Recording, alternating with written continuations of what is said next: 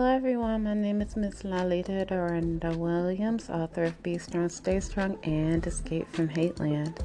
I've also recently completed my first novelette and first full-length novel, both entitled Contemplating a Sip of Satan's Sweet Tea, but they have different subtitles.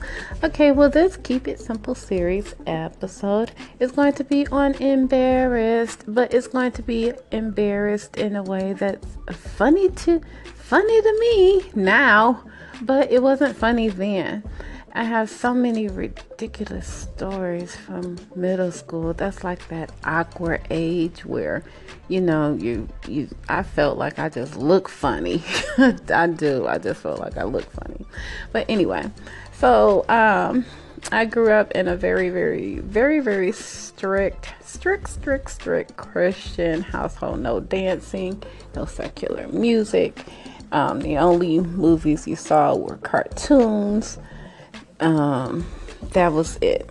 And so, for my 8th grade prom, I was scared to say something because I already knew how my mother was. And so I told my mother that, they're having a prom for the 8th graders since we're graduating and I would like to go. And I was surprised that she said yes. And I'm like, okay. So, I guess she gave me the money to take to the school, or you pay for it that day or whatever. And so I went upstairs and I put on my red blouse with my red skirt that had like the black elastic band around the waist. And, and so that's what I had on. So I came downstairs and my mother saw what I had on. And so then she walked out of the kitchen. And when I saw her, she was dressed just like me. It's like, no, Mom, how could you do that? It's like, I'm in the 8th grade. You don't do that to your daughter in the 8th grade. She was dressed just like me. She put on all red. And so then rather than dropping me off at the 8th grade prom, my mother was there. My mother was there with me at the 8th grade prom. I was so embarrassed. That was so embarrassing. Needless to say, I didn't move. The only time I got up was to use the bathroom. I was so embarrassed. And so then when they got quiet and they get ready to announce that it's time to eat, but they was making announcements and stuff, my mother, I'm sitting right there beside her, as loud as she could possibly get, like, Lita, you better go ahead and hurry up and get up and make your plate before everyone else get up. I could have died.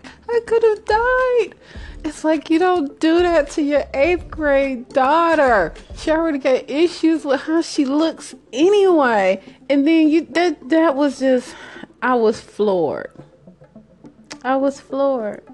Yeah, and it didn't get better because when for my sweet 16 and my mother decided to throw a party for me, it was at Chuck E. Cheese. It's like, really? Who does that? Who has their child's sweet 16 at Chuck E. Cheese? Really? But yeah. So I said all of that to say this. It is funny to me now, but it wasn't so funny then.